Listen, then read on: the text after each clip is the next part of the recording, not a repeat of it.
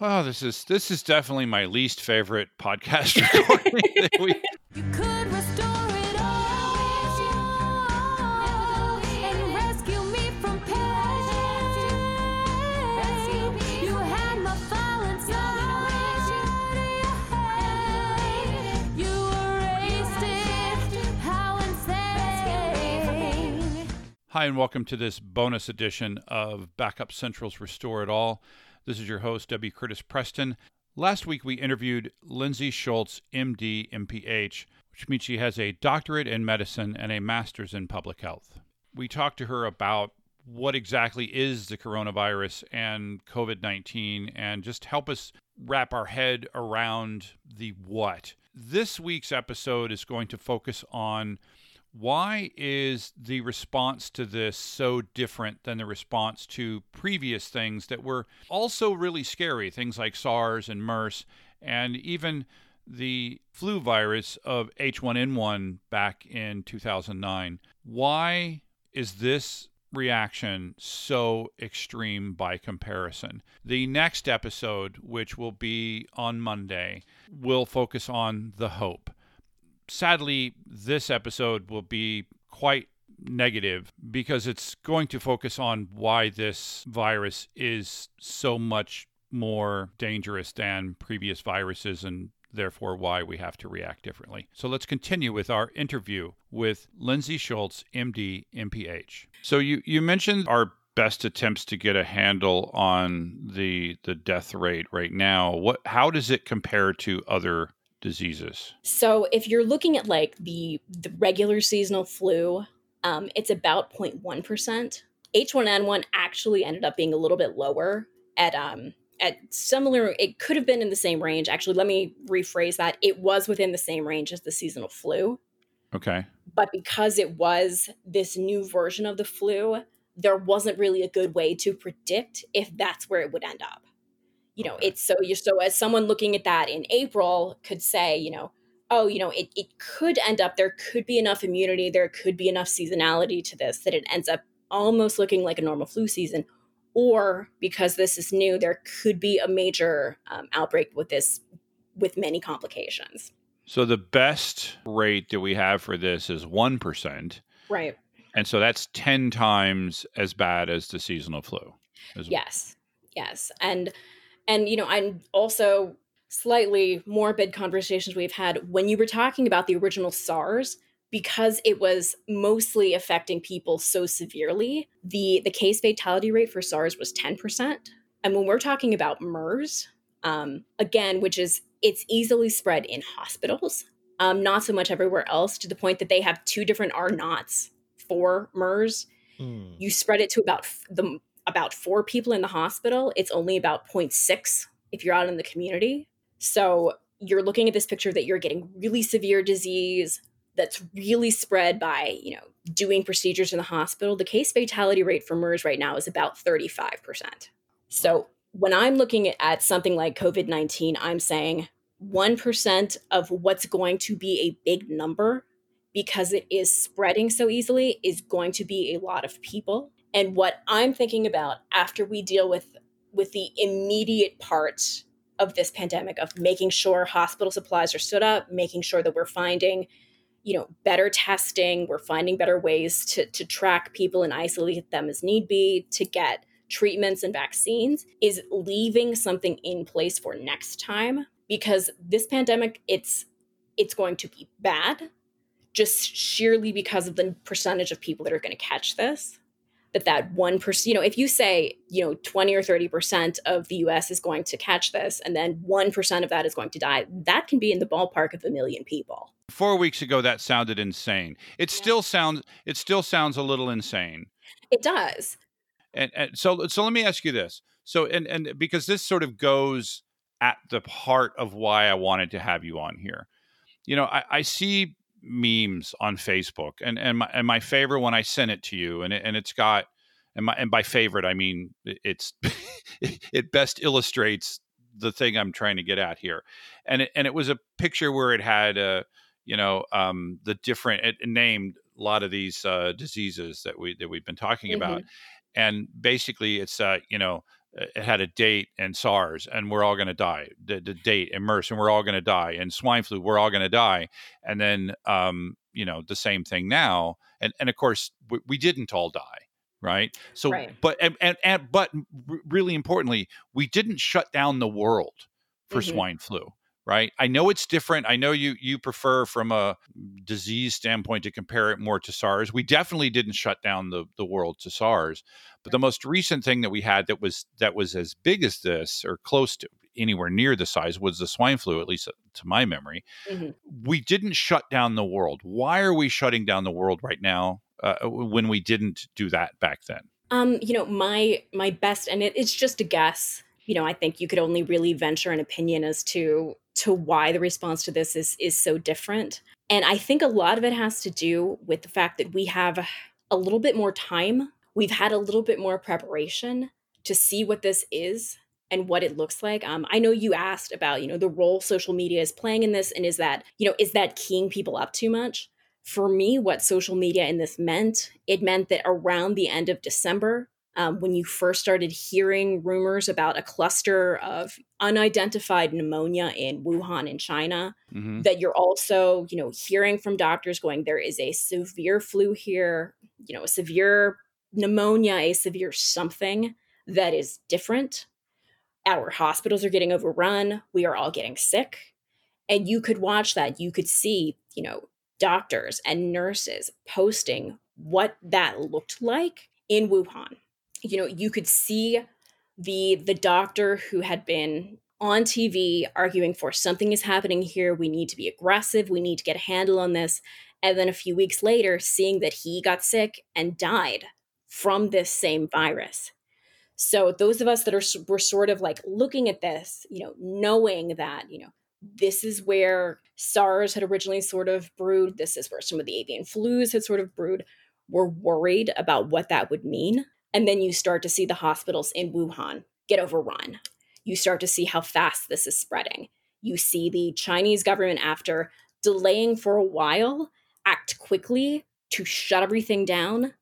And so, the numbers you see coming out of China, where it's, a case fatality rate of maybe 2, maybe 3, were after all of that aggressive effort was put in place.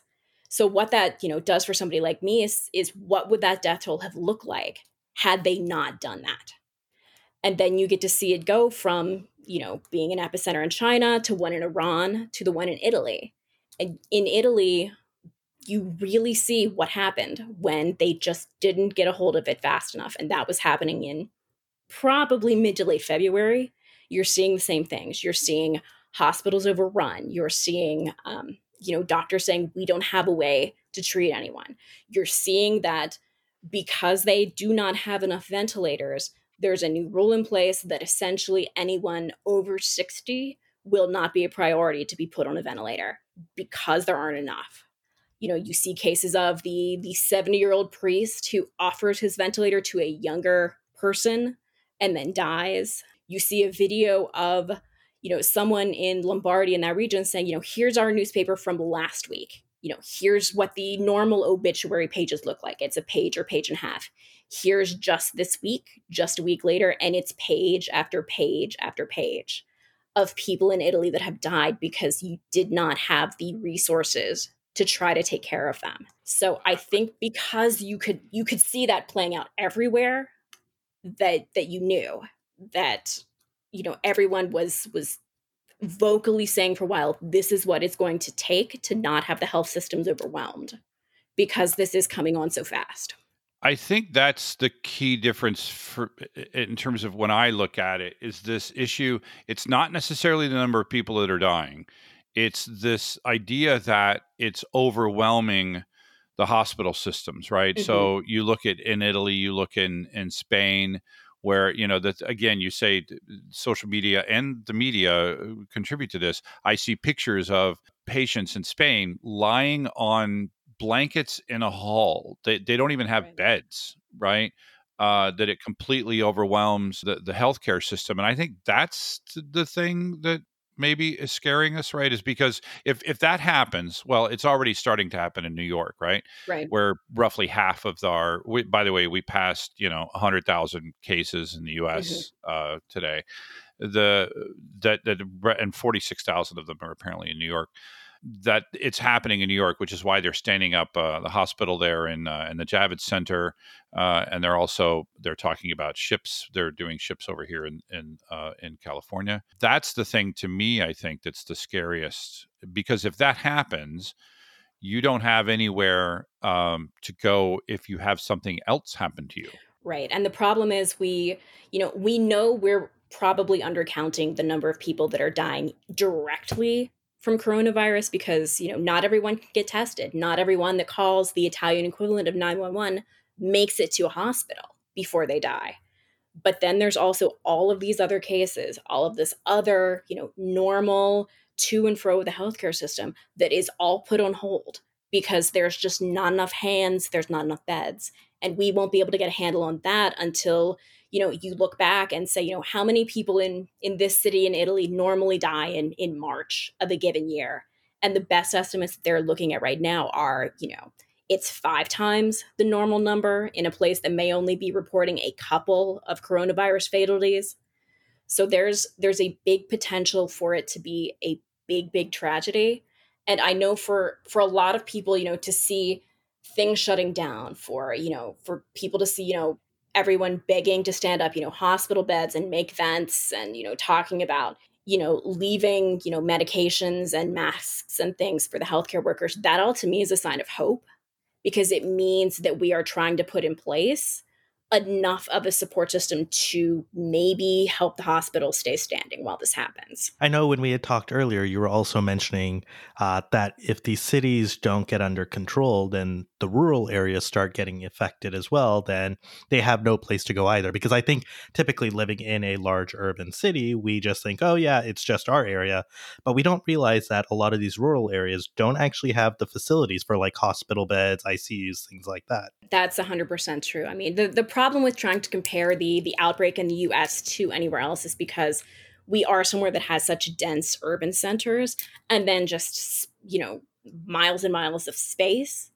So what you're looking at here is different cities that could be sort of, a tinderbox. We have, New York and, Seattle seems to have partially gotten it under control, but then Detroit, New Orleans, Atlanta, places that have the potential to be a Wuhan, that it overwhelms those systems. And while those systems are still recovering, that's when it will start to appear in more of the rural areas. And at that point, there's just no slack left in the system. There's just nowhere to go. Let me push back. So we talk a lot about the deaths from this virus, and we've talked about the hospitalization rates. Why?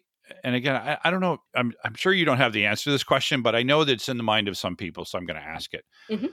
The seasonal flu kills 50 to 60. What is it? 1,000 people a year in the U.S. and close somewhere in the neighborhood of 500,000 people a year. This happens every year, year in, year out, and it happens without even a notice. Why this versus that? Why does this get all that treatment and all those deaths get no treatment? So there's a few different ways that I might answer that. One, I think we should be way more concerned about the seasonal flu than we are. Hence every medical professional and every mom you've ever met yelling at you to go get your flu shot. Curtis, get your flu shot. I got my flu shot. So I think it's easy when something is just part of the everyday background of your life. You don't put a lot of thought into, every year people die of the flu. Flu is just something that's around every year. You hear a lot of surprise in, parts of the media, certain officials that, the flu does kill 40,000 every year. To me, that's a sign of, we should be concerned about that. There's also the same, everyday life of automobile accidents cause a huge number of deaths in the United States. But because those are sort of part of your everyday experience, you don't notice them as much. It's always the example they always bring up of like, there'll be one shark attack, one place somewhere on the globe, and that covers headlines for days. And everyone is afraid to go in the water because it's this something new, it's something different, which means it catches your attention. So I think that's part of it. And the other thing from a health perspective of, why wouldn't you respond to this the same way you do with the flu. The health system is built in such a way that we have a handle on how many flu patients are going to show up every year. Mm. The health system. So you're expecting a surge of flu cases in, December till maybe March, maybe an uptick in the fall again. So that is built into the system. So, part of when you're looking at something like coronavirus, there's not a lot of flu in the country right now because everybody's washing their hands. But that also means, coming into the warmer months when flu patients would not be taking up beds in hospitals, that will give just a little bit more slack in the system as time goes on because they've accounted for, so many flu patients show up every year. They're there in February, they're there in March, and then they're gone. So that pattern of disease is built into what we expect. So, we would worry if it was a severe flu season, but we would have an idea of, we need to scale up by 10%, 20% to take care of this. With this, when you're talking about needing every hospital to scale up by 100%, it's just an order of magnitude different than what we're used to expecting. So do you think we underreacted to H1N1 or are we overreacting to this? For me, and this might be just my health background kicking in. I do not think we are overreacting to this. Things that I hear, this is just like the flu. We overreacted.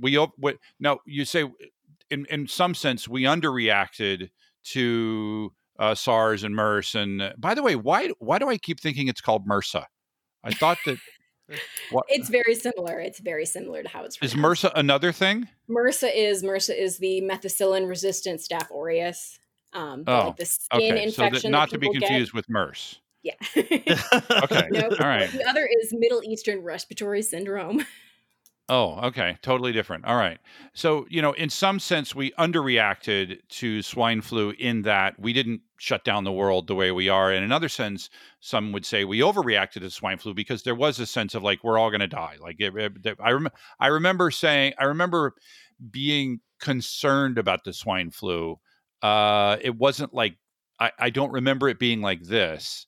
So just, I guess, I heard you say that like, maybe it feels worse because we see all that's, we see the stuff from the doctor, we see the pictures, we see the pictures from Spain. Right. It feels worse. I would say those pictures are adequately capturing the potential, devastation of this virus. So I wouldn't say that those are amplifying, unduly a response, So this isn't a media caused panic.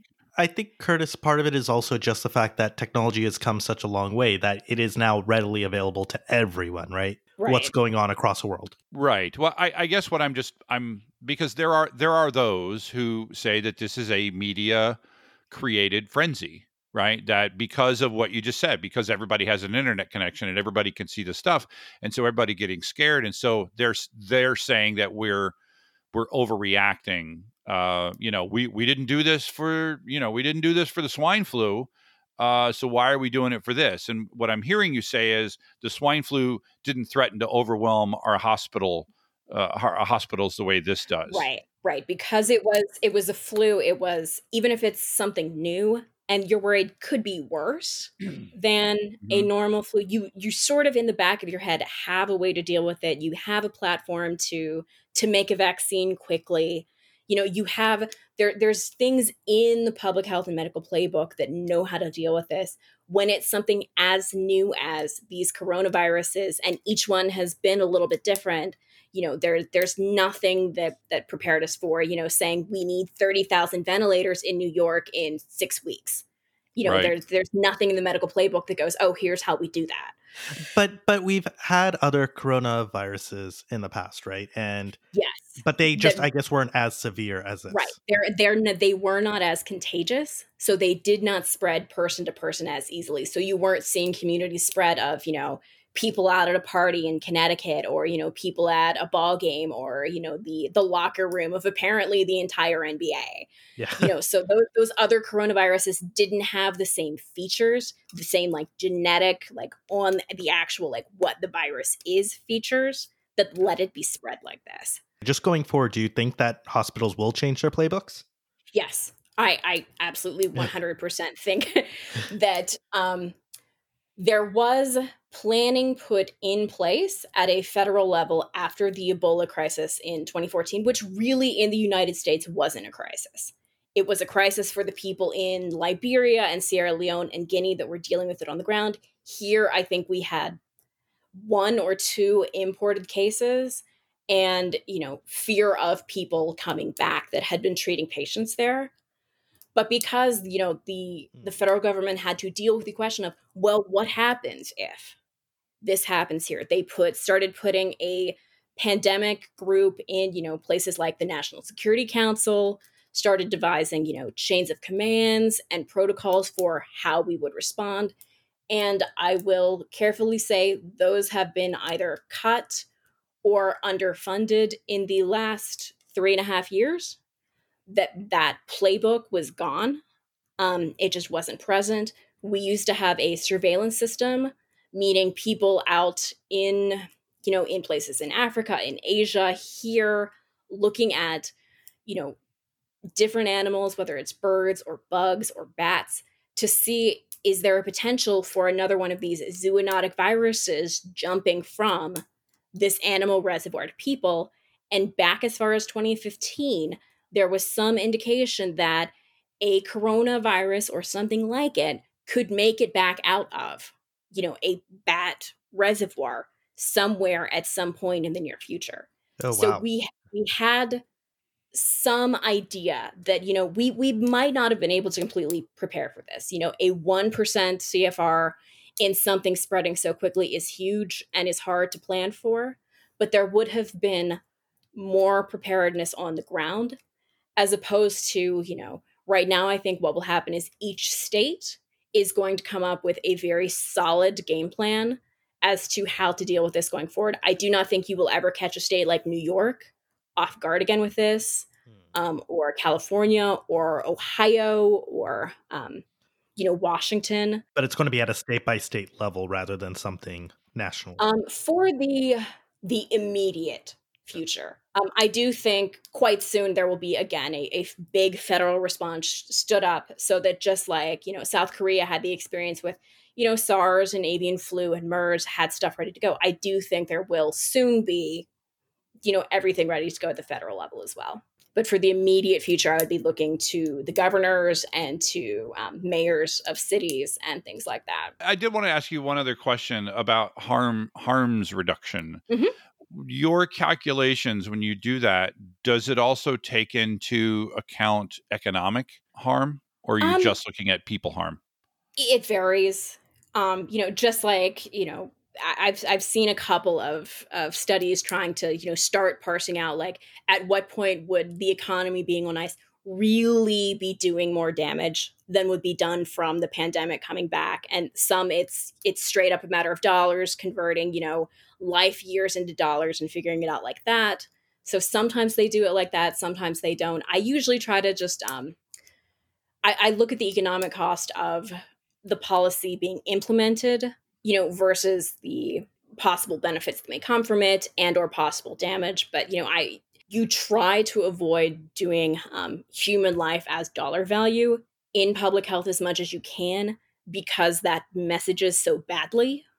That makes So sense. I mean, so in the back of your head, you may be thinking, how much would it cost to treat this one patient versus other patients, but you're probably going to have other data that backs up that conclusion the same way. Yeah, the optics of we need to restart the economy, but restarting the economy will result in more dead people. How many deaths is restarting the economy okay with? Right. So the way I've seen that more messaged is, even if you try to restart the economy and all of these people are sick, that's not going to restart the economy. Yeah. Because you're just adding back into the system. So this is definitely my least favorite podcast recording. But going to the hope part. Yeah, let's get to the hope part. Yeah. So but there is hope. There is actually a lot of hope and good news that we'll be discussing on the episode that will air this Monday, April 6th. But unfortunately, this episode needs to end here just for time purposes. And then I'll finish up editing the rest of this interview, and you will hear it Monday, April 6th.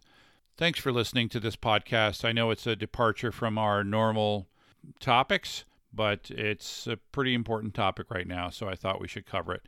So make sure to subscribe so that once we get back to our normal topics, you'll be able to restore it all. There was a file, but I deleted it. Too bad your backup system isn't worth a spit. Finally, I needed your backup. You had a chance to fix it, instead it's all jacked up. See how I write on Facebook about you. Don't underestimate the things that I will do. There was a file, but I deleted it. Too bad your backup system isn't worth a spit. Emails from you remind me of when they keep me thinking that we could restore it all. Emails from you, they leave me breathless. I can't help feeling you could restore it all and rescue me from pain. You had my file inside. You erased it. How insane. Baby, I have no files to hold, 'cause your stupid backups didn't work at all. Think of me while you're backing up data. Maybe it would work if it wasn't beta. You're gonna wish emails from you remind me of when they keep me thinking that you could restore it all. Emails from you, they leave me breathless. I can't help feeling you could restore it all. Rescue me from pain. You had my file inside. You erased it. How insane. You could restore it all and rescue me from pain. You had my file inside. You erased it. How insane. Throw yourself into every backup run, hoping that just for once it'll be completely done. Maybe